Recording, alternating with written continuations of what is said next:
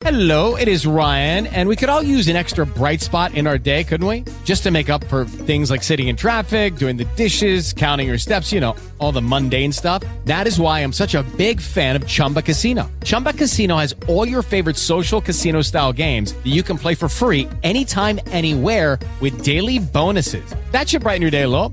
Actually, a lot. So sign up now at ChumbaCasino.com. That's ChumbaCasino.com. No purchase necessary. VGW Group. Void where prohibited by law. See terms and conditions. 18+. This is Money Matters on WBZ. I'm Jeff Brown with Certified Financial Planner D. Lee, talking mutual funds all this week. And we got into it a little bit yesterday about index funds, but you got to find out which ones are right. How do you do that? Well, let's start. Let me tell you, there's 9,500 mutual funds and over 1,700 ETFs in the U.S. to choose from. Now, these are growing every day. They are.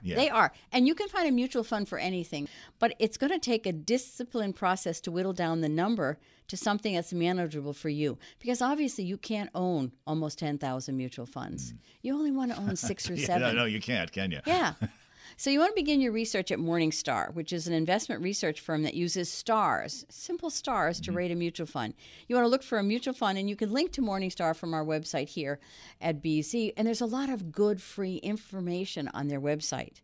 A mutual fund that receives a 4 or 5 star rating from Morningstar is a really good fund, and 5 being the highest. A fund manager, you want to look for a fund manager who has at least a 5, if not 10-year performance.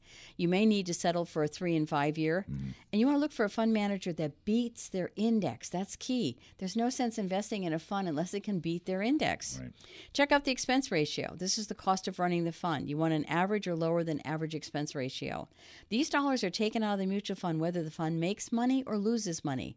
So if it's 1 or 2%, you're going to lose that each and every year. But it's important also to know that all of these mutual funds that you're basing your decisions on are what's happened in the past and not an indication of what's happening in the future. Exactly, because none of us can foresee the future in the stock market because too many things can happen to cause an up or down mountain. Imagine if we could. All right, more on our website, WBZ1030.com, and we'll be back tomorrow at WBZ News Radio 1030.